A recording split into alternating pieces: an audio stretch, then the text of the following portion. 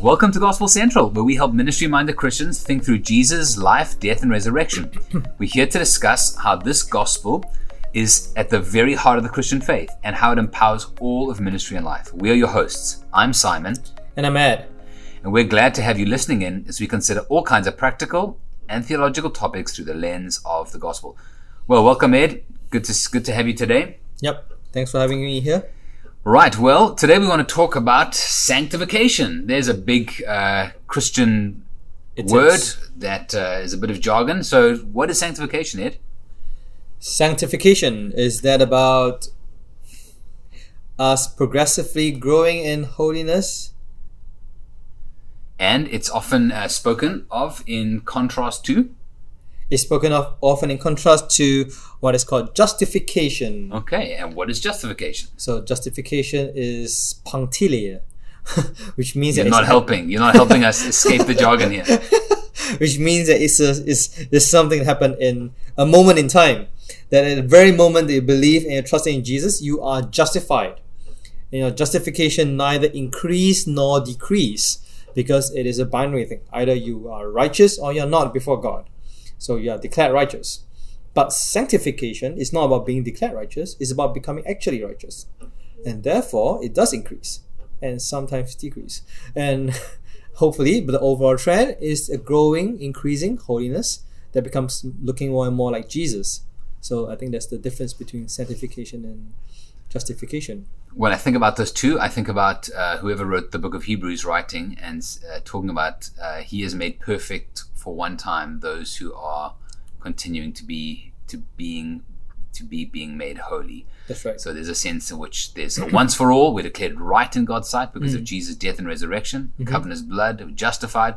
However, we are growing into that righteousness in some sense and experientially becoming more and more holy. And that's what sanctification is. So we want to talk today about the gospel and sanctification and how the gospel empowers our sanctification. I guess one of the big ideas of gospel centrality is that the gospel is not just for our justification, which is typically how many Christians can think about it. The gospel is what saves us, but once we're saved, well, now we've got to pull up our bootstraps and work hard, and then we'll slowly become holy. But right. Gospel centrality does not argue for that. So how does the gospel relate to sanctification, Ed? Well, we're going to take the whole episode to actually talk about this, right? I think the big idea really is that we should not confuse the two. The distinction between justification and sanctification is very important. We should not confuse our sanctification for our justification. But on the other hand, the fact that we are once for all made righteous, once for all declared righteous by God, right, serves as a proper foundation and motivation for us to actually pursue sanctification. I think that's the big idea. That's fantastic. So our sanctification, in a sense, is what we're talking about whenever we're engaging and teaching the Bible to Christians, when we're preaching on Sunday. This is growing in godliness is a huge part of what it means. And this is coming through in our preaching, community group discussions, counseling, personal sanctification. And what we want to talk about today is how the gospel actually practically works, how it really applies to our sanctification, right? It's one thing to say the gospel is not just for our justification, it's for our sanctification, but it's another thing to say, well, how on earth does it actually connect? Make me more holy and righteous? And I guess, referring to an earlier episode that we released previously about how we can be prone to use the gospel in a buzzword-like way. What we don't want to do is just be saying to people at church, well, just believe the gospel, or the gospel should help you, or become holy because of the gospel. That's true, but we want to help people understand the person who stands behind the gospel, lead them to him so that Jesus himself and what he's actually done can help us grow in godliness. So maybe one thing that would be helpful before we dive in would be to just talk briefly about the distinction between the gospel and our response to it, so that those categories are clear in our own minds as we move forward. So when we think about the gospel and our response, gospel, really, the word means good news, right? And news is typically something that's done outside of you, because you know what you've done. Yes. But good news is that Jesus Christ, He has died for sinners. He's died for you and me, sinners such as such as we are.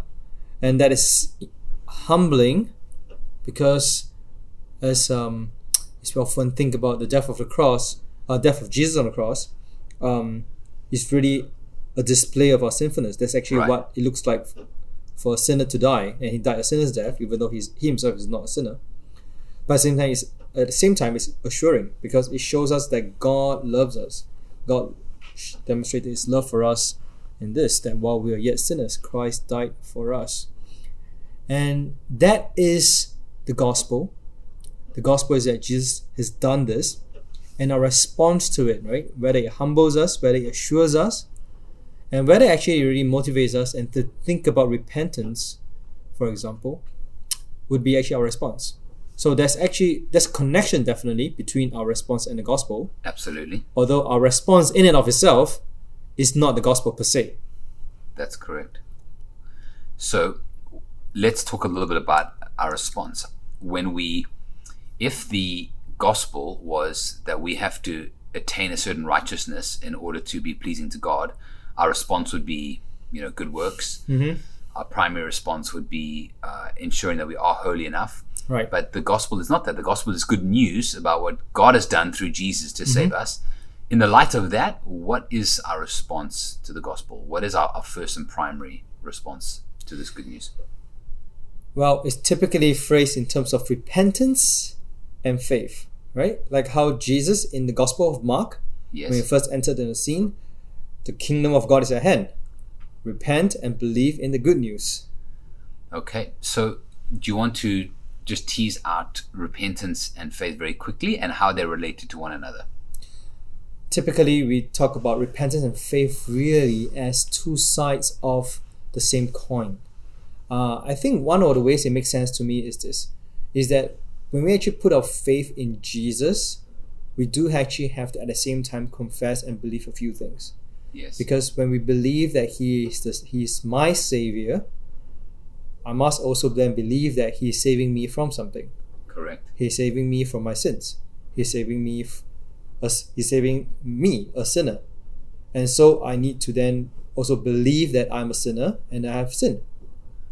And when you think about that, and to say that I have sins and I have sinned, you are then actually have to recognize those sins that you have committed as wrong. So in a sense, that almost immediately suggests that you are turning away from them.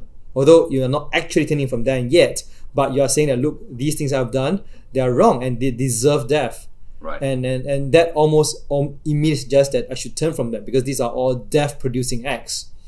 Another way to look at it is that actually sin, the definition of sin, often contains the idea of unbelief. Okay. Because it's not only just that sin is not just at a level of actions, it's ultimately an attitude towards God. Yes. We do not believe that God is good. We do not believe that God loves us. We do not believe that God really, what He desires, commands is ultimately for our good. Instead, we reject Him and we want to go our own way. That is actually part of the essence of sin. But as we now turn from that, because to believe means that you are effectively turning from unbelief to belief. Absolutely.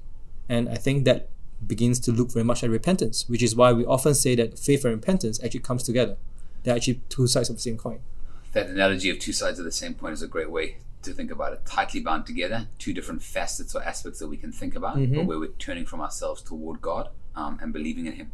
So one of the things that we've often spoken about in membership classes and other things is how the Reformation, at one of its key moments, had Martin Luther nailing the 95 Theses to the door of the chapel in Wittenberg. That's right. And the first of those 99 Theses was this phrase, translated into English roughly, all of life is repentance. That's right. All of life is repentance. And it would be helpful to maybe unpack that for a little while. What Luther really meant by that was, in his day and age, there were many indulgences being sold in the Roman Catholic Church of the time. And the effect of indulgences was that people could effectively buy the ability to have their sins forgiven or credit before God, essentially. Right. And what this meant actually was that people ended up developing a somewhat cavalier attitude towards sin. Mm-hmm. Because if you sinned, it didn't really matter that much, because there was a way of just paying for it, and you could actually buy merit before God. And what was interesting was when Luther did nail these theses to the door, it was a very early stage of the Reformation. He hadn't even got full clarity on the gospel yet in many ways. That's right. And he actually was not even bemoaning the practice of indulgences per se. At that stage, he still actually didn't think they were that bad.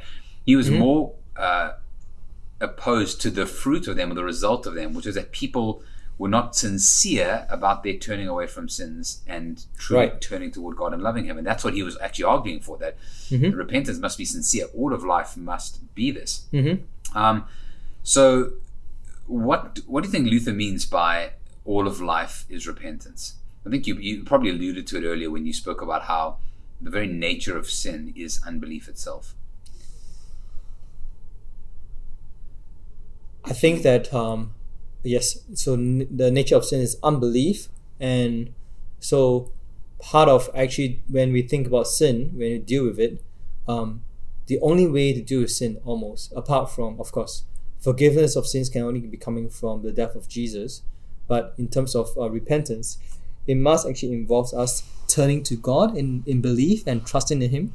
Because to even trust in ourselves, even to repent in a worldly manner, in a way that you're actually relying on your own effort to fight sin, for example, is in itself ironically a sin.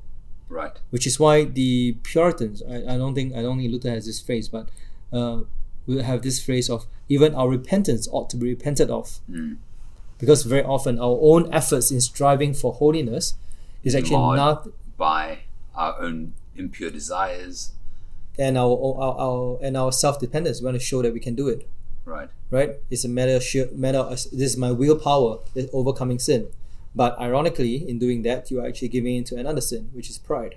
Right. So I think that what is fascinating about Luther's phrase that all of life is repentance is that at least from the background that I'm from, in terms of churches, I used to think that repentance is something that's fairly infrequent and possibly very dramatic. Yes. Involves a lot of crying and tears. That's exactly how I thought about repentance growing up. And it's only to be done rather reluctantly. Yes. But if it must be done, I shall hasten to put it this way: it must be done spectacularly. Yes. And the way that I think that way of thinking about repentance, I mean, as we talk about how it really is a show, can really be a way for the self to actually indeed bask in self-glory, because it's spectacular, it's dramatic, and all the rest of it. But I think that when Luther actually mentioned that all of life's repentance, actually meant for repentance to be regular, yes, to be fairly undramatic, and it's actually something that we ought to be doing until we die. And in one sense, the more holy we become as Christians, or the closer to Jesus, it's very likely impossible that our repentance will increase and not decrease, because the closer we are to Jesus, the more aware we are actually of our own hearts and lives, the way in which we've turned from Him. And so that greater consciousness actually of ourselves leads us to more regular and swift turning toward God and confessing our sins. It's kind of like often when someone first becomes a Christian, they could think, well, the main sins are like adultery and murder, and I haven't really done that, so I haven't really committed too many sins. But as you slowly grow in the knowledge of God, you realize, as you said, how the root of sin is deep within our hearts, and so much of even our good deeds are tainted by that, and we become quicker to repent, not just of the bad things we've done, but even some of the good things that we've done with bad motives. So I think one of the ways that we tend to misconstrue it, just to piggyback what we said and what you just said as well, is that we tend to think of repentance and faith as kind of the way into the gospel, or the way to become a Christian. Yep. But then, whereas in fact, actually, the way that we grow as a Christian in sanctification, in holiness, is actually not very dissimilar from the way that we become a Christian. Absolutely. We actually continue to repent and believe. But rather, but instead of the first time where we are just entering into the kingdom, we are actually, in fact, now, because of our deeper understanding of who God is. We are more knowledgeable of His Word and His Spirit is pointing to other areas of our life that we never thought of that could actually be offensive against God. And that actually resulted in us growing into deeper and deeper repentance, and at the same time a greater faith in God, because we now see that we ever more and more actually need the cross of Jesus Christ. Because how can I be saved if actually Jesus has not died for me? That's right. So that reminds me of what Paul says in Colossians about, as you receive Christ, so continue to walk in Him, rooted and built up. And the means by which we enter into the gospel of repentance and faith is how we continue to walk before Jesus. So let's think a little bit more about this dynamic of repentance and faith and how that relates to our sanctification. Coming back to Martin Luther, he spoke about how all of life is repentance. One of the things that Luther said that always strikes me is that it's impossible for us to break any of God's commands or laws without first having broken the first command, that we should have no other gods before Him, and we should worship God alone. And Luther's essentially saying, you can't covet someone else's property, or you can't lie or steal or break the Sabbath without first having turned away from God and a true love and worship and adoration for God in your own heart.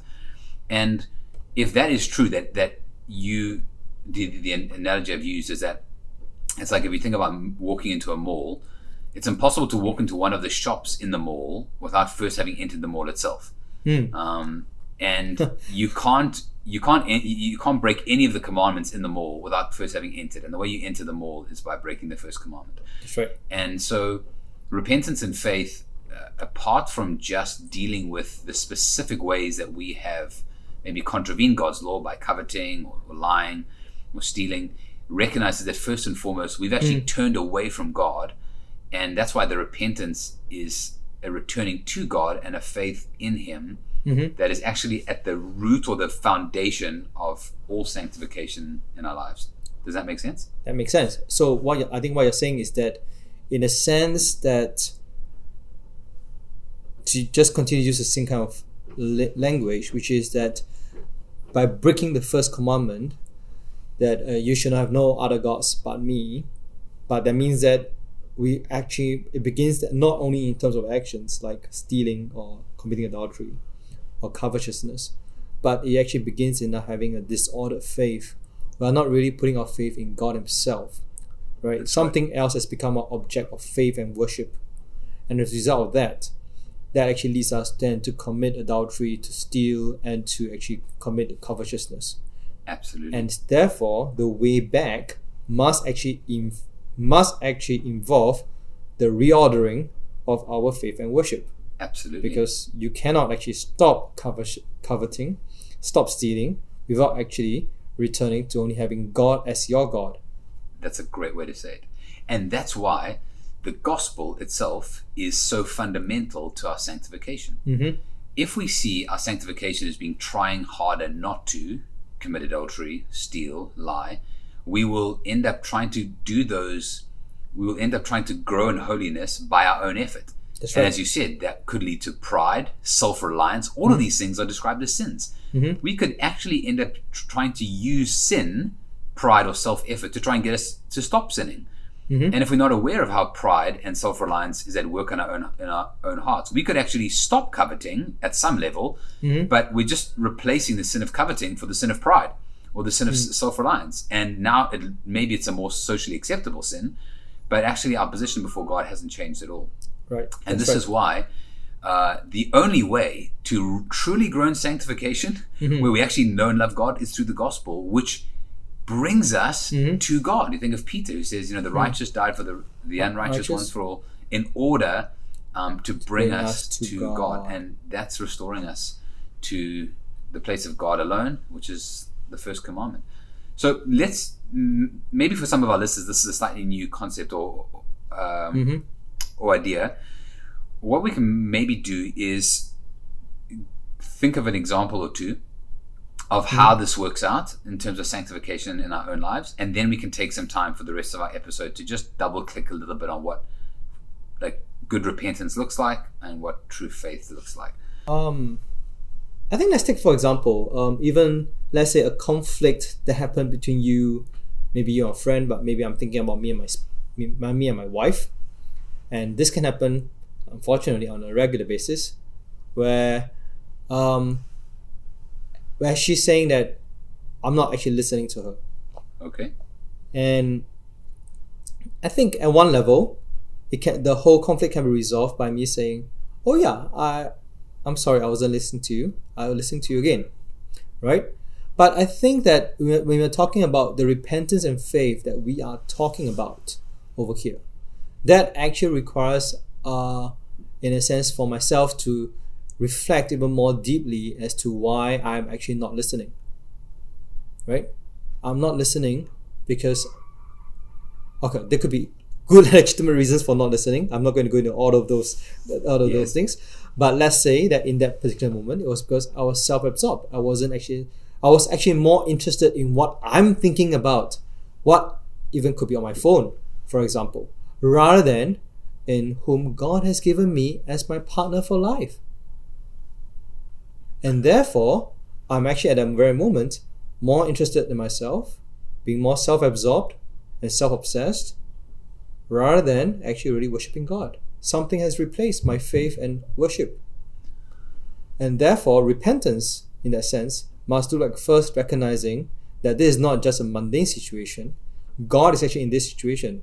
This is someone that God has given to me to be my beloved, to be my wife, to be my covenant wife. Right. And that means that that means God wants me to relate to her a certain way, and I failed to do that. Not only have I sinned against my wife, I've also sinned against God. And I think that then we pursue this line down, pursue down this line, you will actually then begin to see how repentance and faith actually works out in this particular example. That's a great example. I could think about myself at home. Maybe I struggled getting irritable with the family. And in that moment when I realize I'm being irritable with them, I could maybe think, okay, I need to be more patient, and just try and will myself to try and be more patient, because that's the Christian thing to do. I should be more gracious and loving. But that will only bear so much fruit as much as my self-control allows me to actually be patient. But the point will probably come where I cannot take it anymore, and then I get irritable and grumpy again. And what's actually at the bottom of that is a selfishness, a self-centeredness, where I feel like my comfort, or what I'm doing in that moment, is more important than other people around me. And every question or noise in the house or whining is infringing on my rights to a peaceful afternoon or to not be disturbed.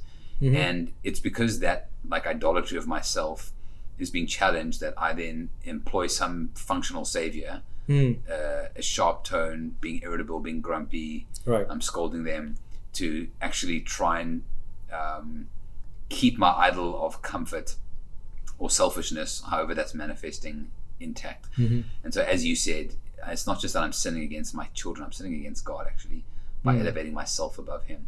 And so the root of dealing with my irritability is actually to repent to God of my idol of self-love, self-comfort, or whatever's driving it. And so it's only through the gospel, though, that I am able to see and understand that I'm not the center of the universe. There is one who's greater than me, who is holy, and who's loved me and given himself for me. And when I receive and believe that, now actually not only am I restored to God, where I'm no longer the most important thing in the room at that time, but I'm actually moved by his love for me to be patient and sacrificial toward my children as he's been with me. Yep. And so for the rest of the time, do we want to just maybe quickly talk about what does repentance and faith look like? Yeah, so a number of years ago, I was at a city-to-city church planters training, and one of the trainers just took some time to double-click on repentance and faith. And I think sometimes even this language of repentance and faith can remain a little bit vague in our minds, but he gave a couple of different steps. I've rephrased them and turned them into kind of 6 steps to help us just think a little bit more about repentance. So that I found really helped me. But at that time, I was actually working through something quite significant in my own heart, and this really helped me isolate it. So the first step would be to list, which is to name the sin specifically. So what exactly is that? Write it down. Give words to it. Don't just say I'm struggling with sin, but like I'm struggling with the sin of irritability that's rooted in my own self-love, say. Secondly, explore. So the first one is list. The second is explore. Explore how you might take a closer look at what's happening in your heart, Right. including idolatry, both near and far idols. So my irritability, the exploring what's happening is that desire for my own comfort. I'm making myself more important than them. Then third, confess. How can I honestly and specifically confess this to Jesus? And who else do I need to confess this to? So confession now becomes specific. It's not just I'm sorry that I sinned. It's Jesus, I've sinned against you, and I've sinned against you in this specific way. And then in this case, maybe I've got to apologize, confess to my family as well. The fourth I found to be really helpful, grieve. How has the sin damaged me, my family, and my community, and tarnished the name and glory of Jesus? This step really helped me to realize the damage of my sin, that I am modeling something unhelpful to my family. Right. I am showing them a picture of God that he's not like. I have distorted myself to make me less than an image bearer, or act less than the way God's intended me to. And I'm putting a divide between me and my kids, telling them that they're not worthy of my time, or that my own comfort's more important than them. Wow. And meditating over this actually leads to the next step, which is hatred. How is the sin therefore my enemy, seeking my ruin? And this is an important part of repentance, because you begin to realize sin is not just some vague rule breaking. Sin is an enemy that is destroying God's glory. It's destroying my own life and my relationships. That helps you hate it.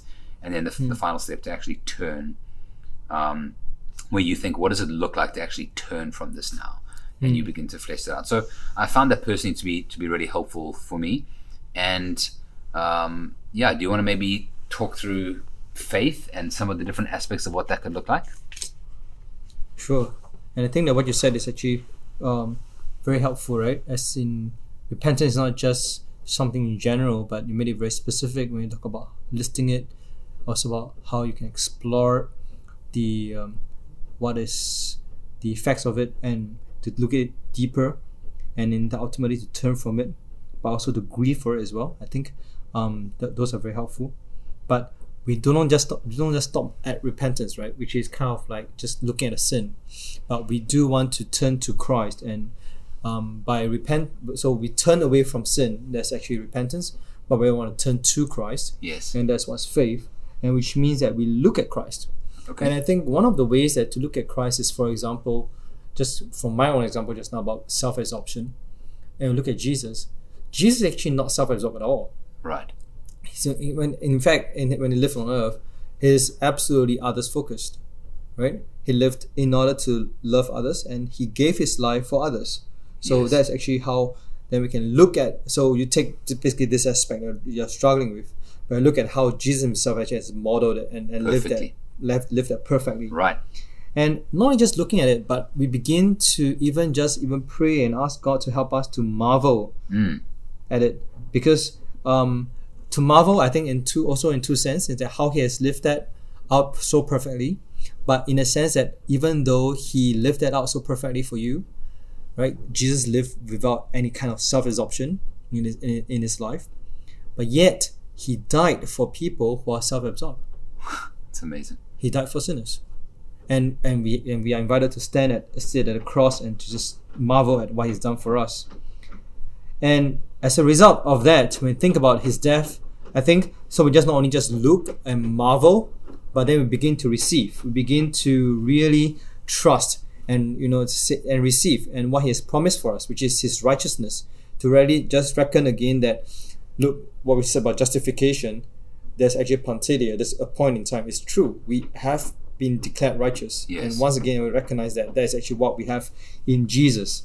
And on the basis of that, then we can actually begin to draw near to God, because we are, through the blood of Christ, we have an access to God. We have been made sons and daughters of God, and we can actually come to him and begin to talk to God. And that is actually that's what part of faith. And I think finally you do then think about what it means to actually walk this out. I think that's a little bit similar to turn, but then now you're thinking about it in a light of not the sin itself, or what it means to turn from sin, but now in the light of actually what Christ has done for you, and how he has accepted you in Yes. and make you accessible to God, make God accessible to you. And what does it mean for us to walk this out? And we begin to even just request and just ask even of the Holy Spirit to help us to fight this very thing, so that we are not doing this on our own strength. So I think the two actually does dovetail very well together when you think of it in this way: repentance and faith. So repentance, list, then explore, confess, grieve, hate, and turn. And in faith, what we do is we look at Christ, we marvel, we then receive His righteousness, but then on the basis of that, we draw near to God and we begin to walk in light of that, and we can request the Spirit to actually aid us in this. Fantastic.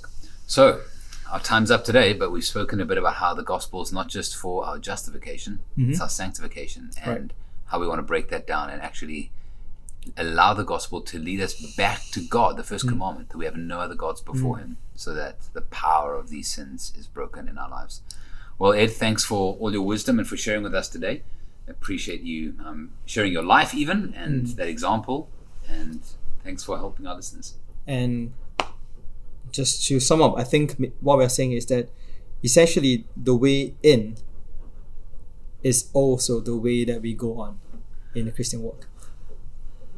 Well, that's how we're going to end today. The way in is also the way on. Thanks for that great reminder as we end. Have a fantastic week, everyone. Look forward to being with you again soon.